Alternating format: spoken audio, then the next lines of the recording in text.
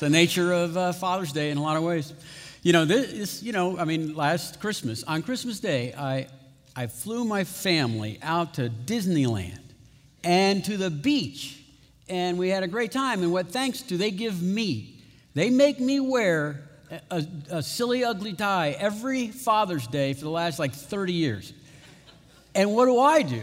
I put a silly, ugly picture of them on the big screens every year.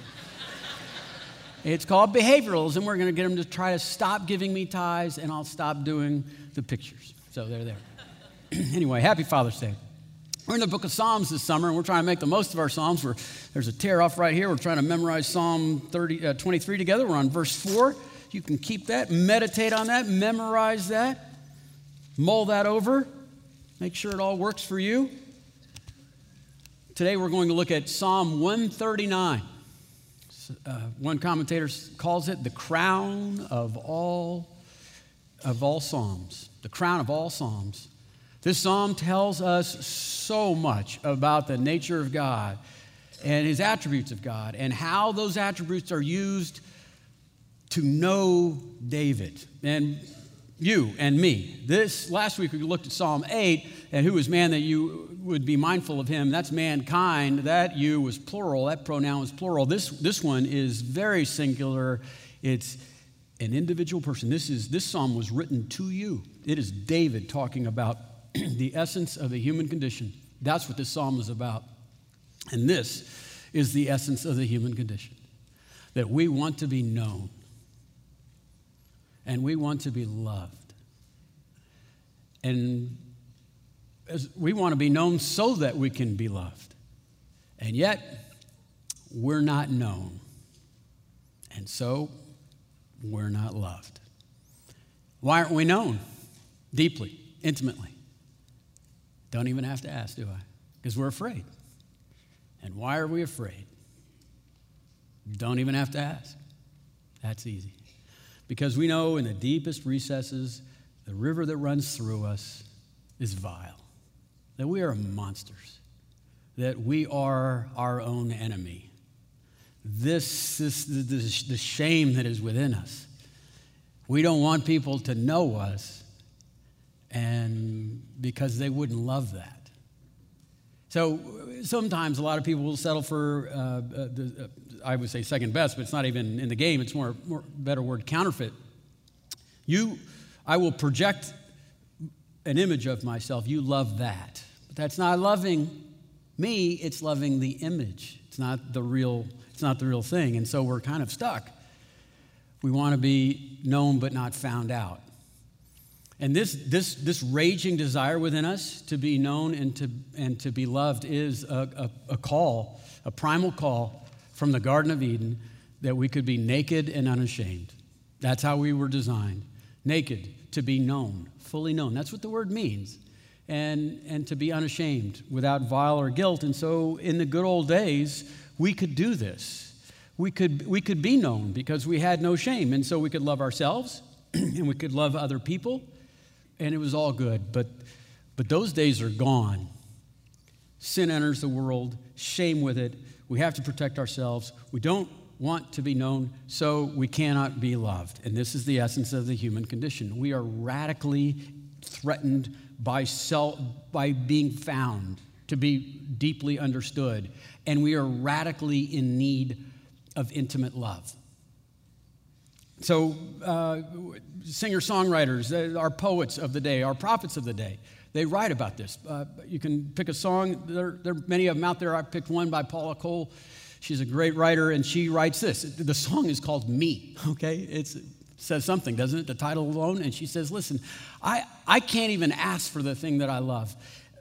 And that's because I can't be known. And the reason I can't be known is because I know I'm the monster. So I just put out this image of myself, and that's not even me. Listen to the lyrics to the song with that in mind. I'm not the person who is singing. I'm the real me. I'm the silent one inside. I'm not the person who laughs at the jokes. I just do that to encourage people's egos. I am like winter. I'm dark, cold female. It is me who is my enemy. It is me who beats me up. It is me who makes the monsters. It is me who steals the confidence. It is me who is weak. It is me who is too shy to ask for anything that I love. I am too shy to ask for anything that I love, that thing I love. And then she stops and she says, I know there's something better. There must be something better. Here comes Psalm 39, the answer to the problem. David is an anointed poet. He is a genius in his ability to communicate not just truth, but the meaning of that truth. And in this passage, because it's a psalm, it's a song, he's going to tell us about the attributes of God, but not just the attributes of God. The meaning of those attributes will be found in the emotions of the passage. They will be found in the feelings, the transformational power that we're going to see that takes place here is because he's fully engaged with his soul in this. And so we're going to be exalting those things. So you need to be listening for the emotion, for the passion, with your soul, with your spirit. This is not an exercise just in the intellect and knowing the attributes of God, but how they cause our souls to respond to that. The first passion that we're going to be listening for is this idea of David's threat. He's feeling threatened by the all-knowing nature of God, and his knowledge is infinite, and it is inescapable. So in Psalm 139, verse 1, he says, Yahweh, you have searched me and know me. That's the theme of the whole psalm. You have searched me and know me, and you know when I sit down and when I rise up. You discern my thoughts from afar. You search out my path and my laying down and are acquainted with all of my ways. Even before a word was on my tongue, behold, Yahweh, you knew it altogether. You hem me in. You're behind me and you're before me. You lay your hand upon me. Such knowledge is too overwhelming for me. It's high. I can't attain it. David's saying this knowledge that you have of my inner soul is suffocating me. I am trapped here.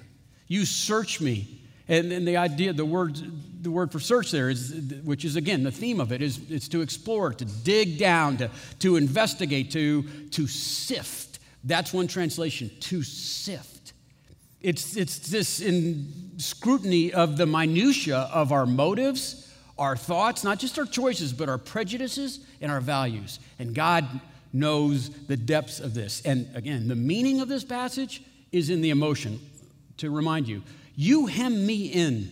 You're behind me and you're before me. You lay your hand upon me. The knowledge is too overwhelming for me. It is high. I cannot touch it. You hem me in. One translation says, you enclose me. That phrase is used when you besiege a city and you have it surrounded and you've cut off the front door, the back door. We've cut off your water supply. There's no trap to get out of. Some trap door to get out of. We have hemmed you in. You can't go anywhere. And David is saying, look, this idea of your knowledge to me, this attribute that you are all knowing and you're applying it to your understanding of my soul, it's overwhelming. It's too overwhelming. He says it's too much. It's too painful. And so what do you do when you feel this kind of threat? Fight or flight, right? And so you probably aren't going to try to pick a fight with God, so you go with, flight. And that's what he does. The very next sentence, he says, where shall I go from your spirit? Where shall I flee from your presence? Where can I get out of here? How do I get out of here? The same words that are used when Jonah is,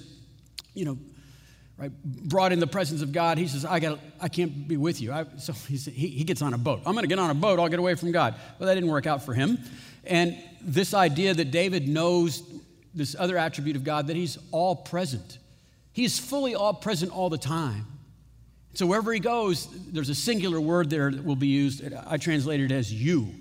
Not you are there, but you. And literally the word is face. Everywhere he goes, face of God. Here's what it looks like.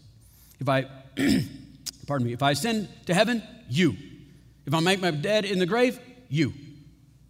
If I take wings in the mornings and dwell in the outermost parts of the sea, even if your hand shall lead me and your right hand shall hold me.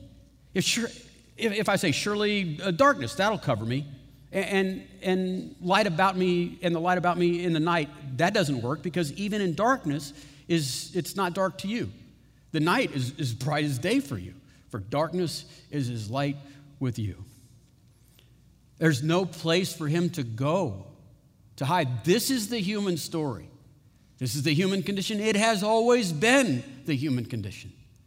We were meant to be naked and unashamed, to be known and to be loved. That's our design. And if you even go back to the original story, it's the same story over and over and again. It's just, I don't know, played out with different flavors. Adam and Eve were meant to know and be known and to love and be loved. And they knew each other in innocence, right? And every evening, right, in the cool of the evening, Yahweh would come and walk through the garden with them. And then sin enters the world. And when sin enters a person's life, there is shame and blame. Always. Always. It's predictable. And on that day, shame came upon them. And they realized, oh, no, it's almost time. It's getting cooler. It's in the cool of the evening. Yahweh will be coming. And look at us. We are naked now. Quick, find a fig leaf and hide behind this bush. And so they do that. And they're hiding from Yahweh as though that could happen, right? And while they're hiding, Yahweh comes upon them and he, explain yourself. He says, well, we see ourselves naked. And so we had to cover up, right? Who said you were naked? Why is there shame now? Why are you hiding? And then comes the blame. Right? It's the serpent. It's the woman. This is our new posture, right? That's our new posture. That's what we do. And it's the case. We get caught doing something that we thought we would never do. We get caught doing that, and we go, wow, shame. And then it doesn't take long. How dare you, right? Bring it up. How dare you hold me accountable? What do you think happened when Eve heard Adam say, "It was the woman you gave me"? She went, "This man, Adam, cannot be trusted to know me." That's the new us. Hiding, afraid. Where can I go from your presence? How can I find a place that would be safe from your unfiltered and complete knowledge of who I am? It's the gaze of Yahweh that is suffocating David, giving him this idea of just claustrophobia. He is looking for a leaf. He's trying to hide behind some bush. There is no place safe. And it gets worse, because it's not just the all-knowing God that knows his words before he speaks. It's not just the fact that he's going, wherever he goes, Yahweh will fully be there, He finally, the power of God was the attribute that was used to create David. It was God that chose the threads that wove him. No one else could see this happening. No one else knew what was going into the inner soul of David. God did. The point is how well Yahweh knows David. We have a new attribute that enters the story here when he says, "You formed my inward parts. You knitted me together in my mother's womb." Inward parts. That's my inmost being, right? That's your essence, your identity. And so you can see in this whole, this mood is that all of these attributes, these expressions of definitions of God are surrounding David, and they're causing dreadful fear and inner angst, because he can't be known on this level, because then he could never be loved. And so David he's trapped. This is the human condition. We're trapped. We need to be loved, but we can't be known. We won't let people know us. It is me who is my enemy. It is me who beats me up. It is me who makes the monsters. It is me who strips my confidence. It's me who's too weak. It is me who's too shy to ask for anything I love, that thing I love. But there must be something better, right? There must be something better. We have to go back to the garden. And that garden does not exist. It's gone. And is it any wonder that now we find our fig leaves and our bushes in working, so much. We can't not work, some people. Some other people, they find their security, right, their hiddenness in their inability to make commitments in relationships. Other people overcommit in a relationship, and they need to be needed. We're compulsive about how we look. Whatever it might be, the idea here is we're sending out this image of ourselves, right? But that's not you, the one that's singing. You're the quiet one. Well, you like that one better. Maybe you'll love that one. Yeah, maybe. But that's not even you. We want to be known, but we don't want to be found out. C.S. Lewis probably wrote a short story. People don't know for sure, but it's called The Shoddy Lands. The Shoddy Lands. And in this short story, he is meeting his best friend Daryl's fiance for the first time. Her name is Peggy. And then, like without warning and without really even understanding what's happening to him, when they're speaking, Lewis is, transmitted or something into the mind of Peggy. And now he's seeing all of life from Peggy's perspective. And with all of her values, her innermost being, right? Her innermost parts. And he sees her life as the shoddy lands. They're dull and vague and vain.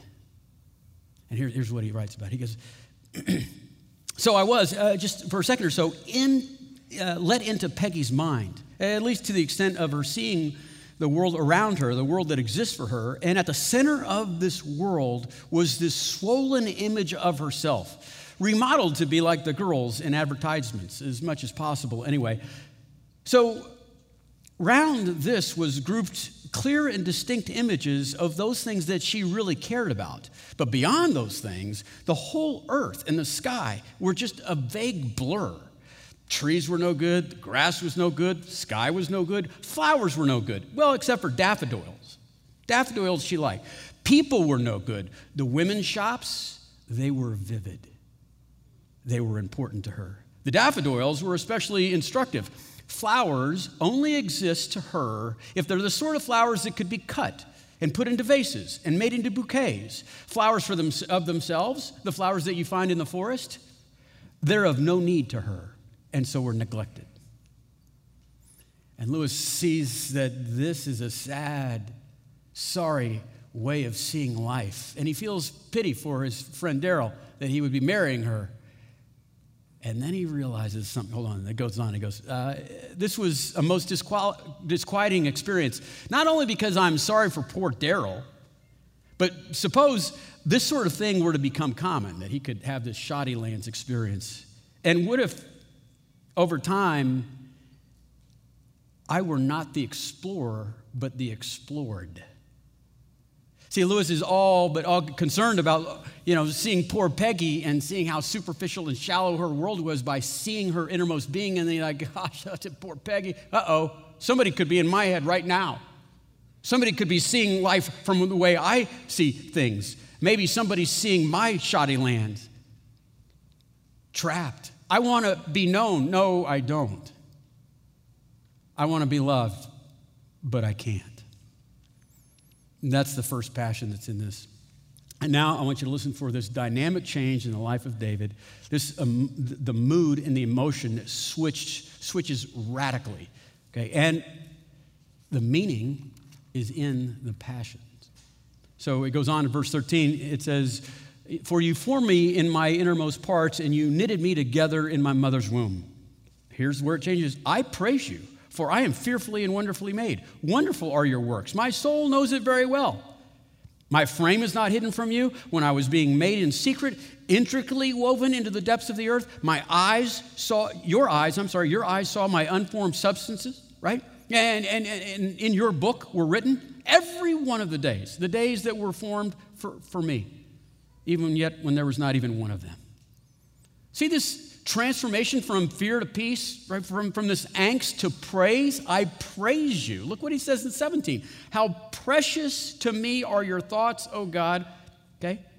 How vast is the sum of them. If I would count them, there'd be more than the sand. I awaken and you're still with me. How precious to me are your thoughts, oh God. Your thoughts of me.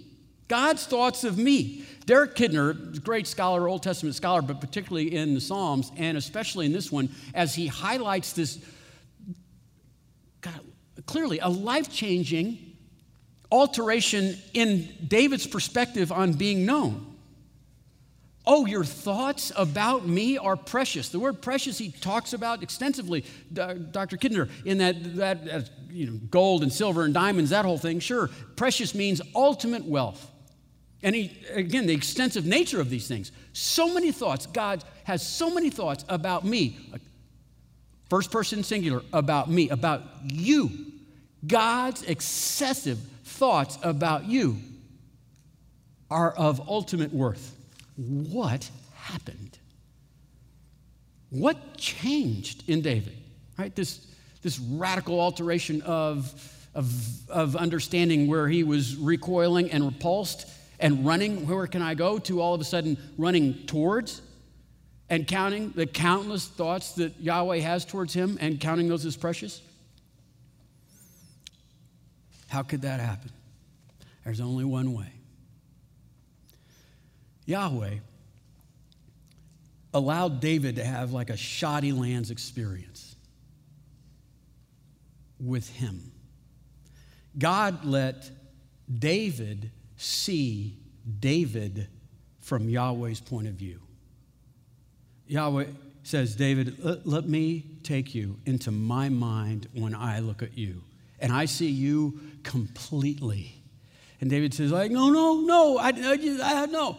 And then he sees God's view of David and he is overwhelmed. We're like, what? I am completely loved?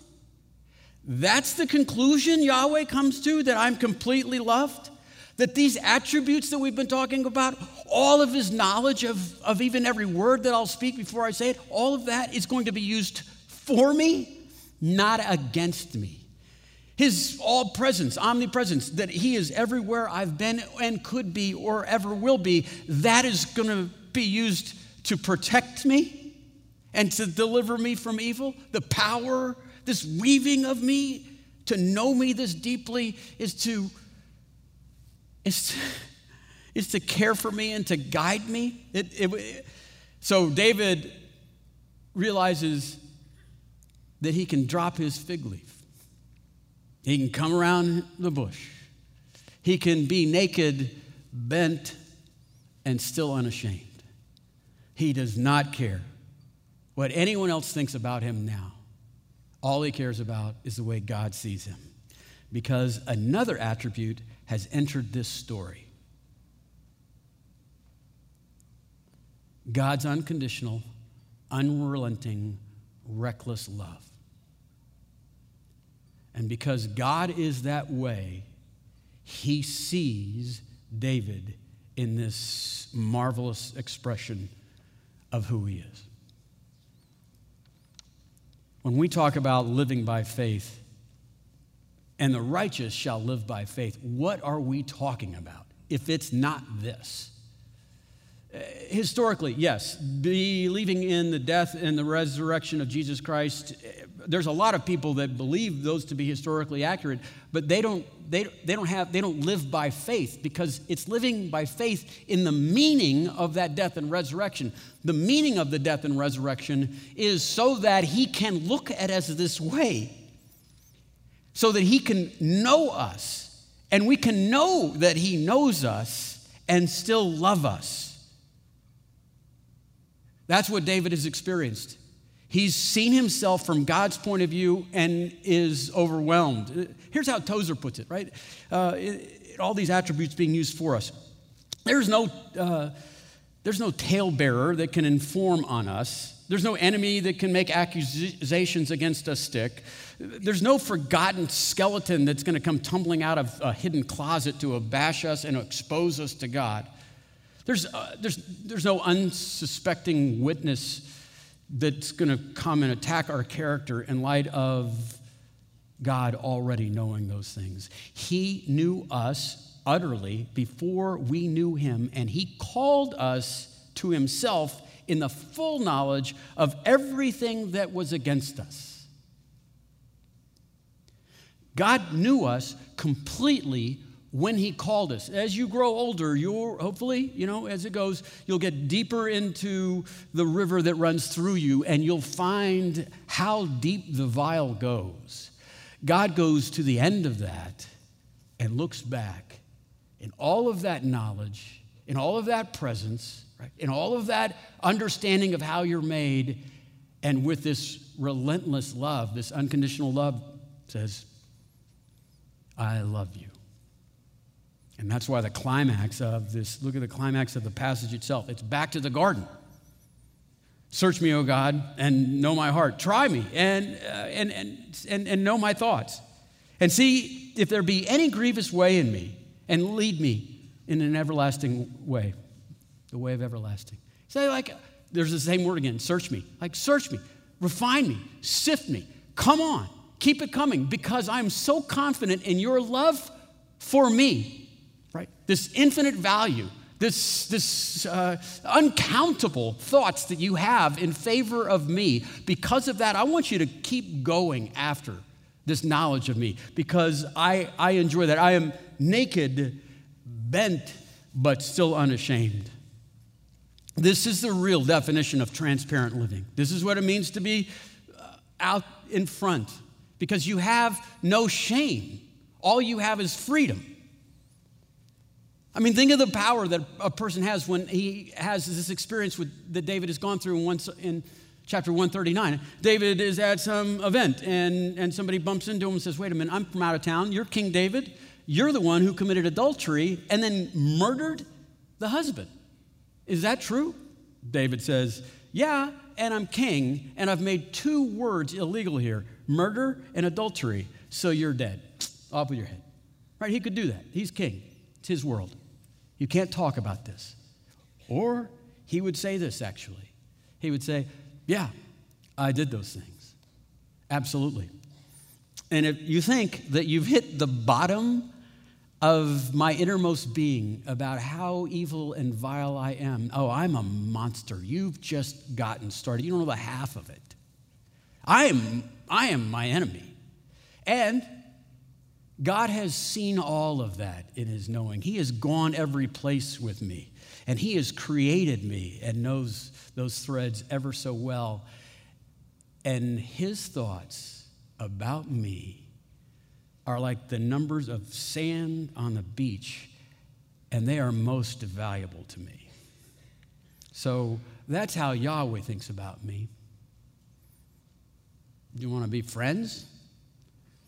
I don't care if you'll respect me or not, right? That's the power of what we're talking about here. That's what happens when people experience Psalm 139. I think everyone is supposed to be known and to be loved, but to be trapped because you're afraid to be known. That's the human condition. I had this happen to me more than maybe twice or so, but certainly in my late 30s. It was not, it was a season. It took a long time. And it all started innocently. I was listening to someone preaching, and they said, wouldn't it have been great to have been one of the 12 disciples? Good grief, traveling, the Holy Land, top to bottom with Jesus, being with him every day, experiencing the miracles with him. I'm like, yeah, that would be great to be one of his disciples. And then I thought about it. And the more I thought about it, and the more I meditated on it, the more I mumbled about it, the more I used my imagination to put myself there, I found myself ultimately always coming. I had kind of a vision, it's not really a vision, I was just imagining being his disciple, reading the Gospels, and every version led to some experience where I was at a campfire with Jesus, and it was just the 2 of us. We're on the beach, Sea of Galilee, Jesus, at me, fire. Everyone else is gone. And he looks at me and he says, "Hey, Matt, can I ask you a question?" He looks right through me. And he stares at me, and I can tell he's sorting me. He's sifting me. He knows my innermost beings. And I'm trying to run. Where can I go? I mean, there's no place to go. And he can see my petty jealousies, my perfected ability to look at another human soul as a piece of meat to be enjoyed and done away with. The anger that is always residing within me, that is on a very weak leash. And when I imagined myself as a disciple, it was as though I'm reading a story and I didn't like where it was going, and I slammed it and I closed it and I didn't want to talk about it again. It's like, you know what? I'm going to go back to where I wasn't a disciple of Jesus, and I'm going to keep going on and living my life. Well, that lasted about 2 days. And I just thought, I've got to resolve this. I have to resolve this because the question was, wouldn't it be great to have been a disciple? And I said, no. And if I were back in those days, I would not want to be there. Why? Because he would know me, okay? I don't want him to know me. He would know me well. And I felt like not that I was trapped so much as being torn. I was torn because I wanted to get away from him, and I wanted to go to him.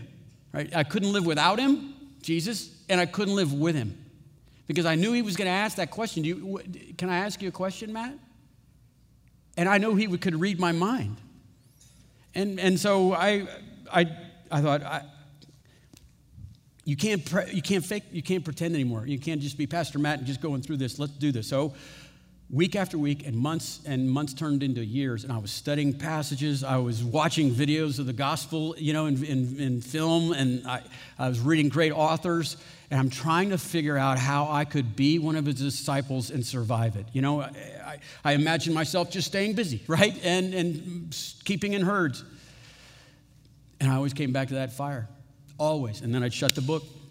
I'd stop the story. I'd wake up. I'd get busy doing something else. And I think some of it had to do with this, okay? No, I got greedy on this whole story. I got greedy. I didn't want Jesus. I didn't want Jesus just to love me as a disciple, because I kind of felt like he's God. That's what God's do. They love. God loves you. He has to. I wanted him to like me. I wanted him to actually enjoy me. And I knew that couldn't happen if he knew me, and he did. And then I thought about this Tozer quote, that he knew me utterly before I knew him, and he called me to himself in the full knowledge of everything that was against me.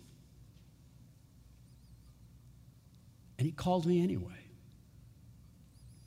And then I thought back of the garden, Adam and Eve, fig leaves behind a bush.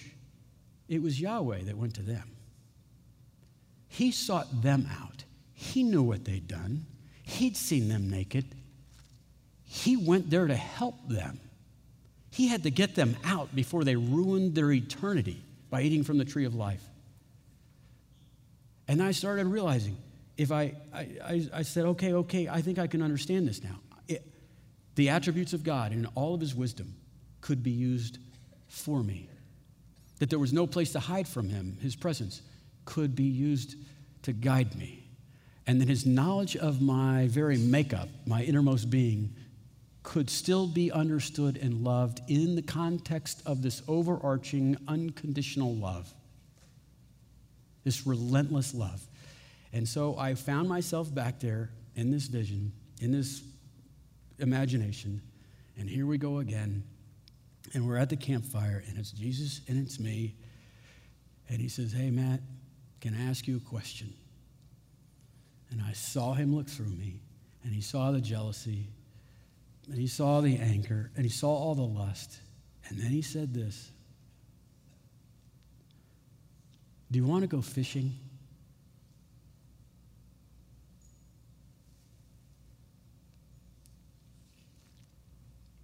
To think that he would want to fish with me,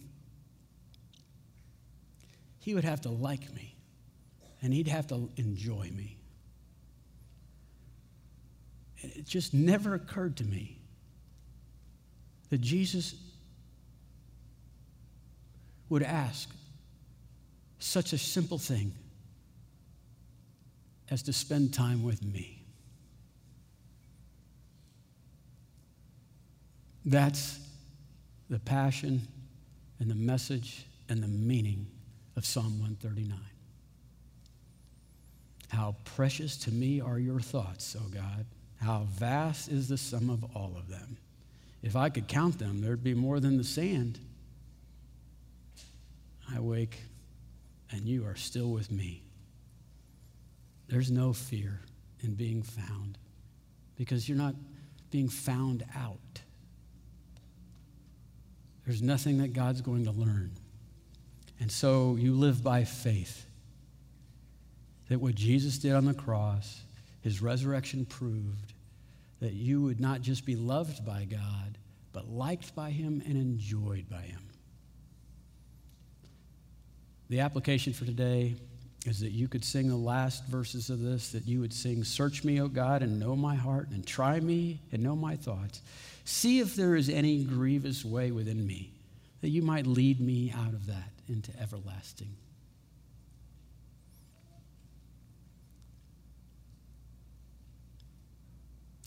That's a beautiful God we serve. Would you join me in a word of prayer?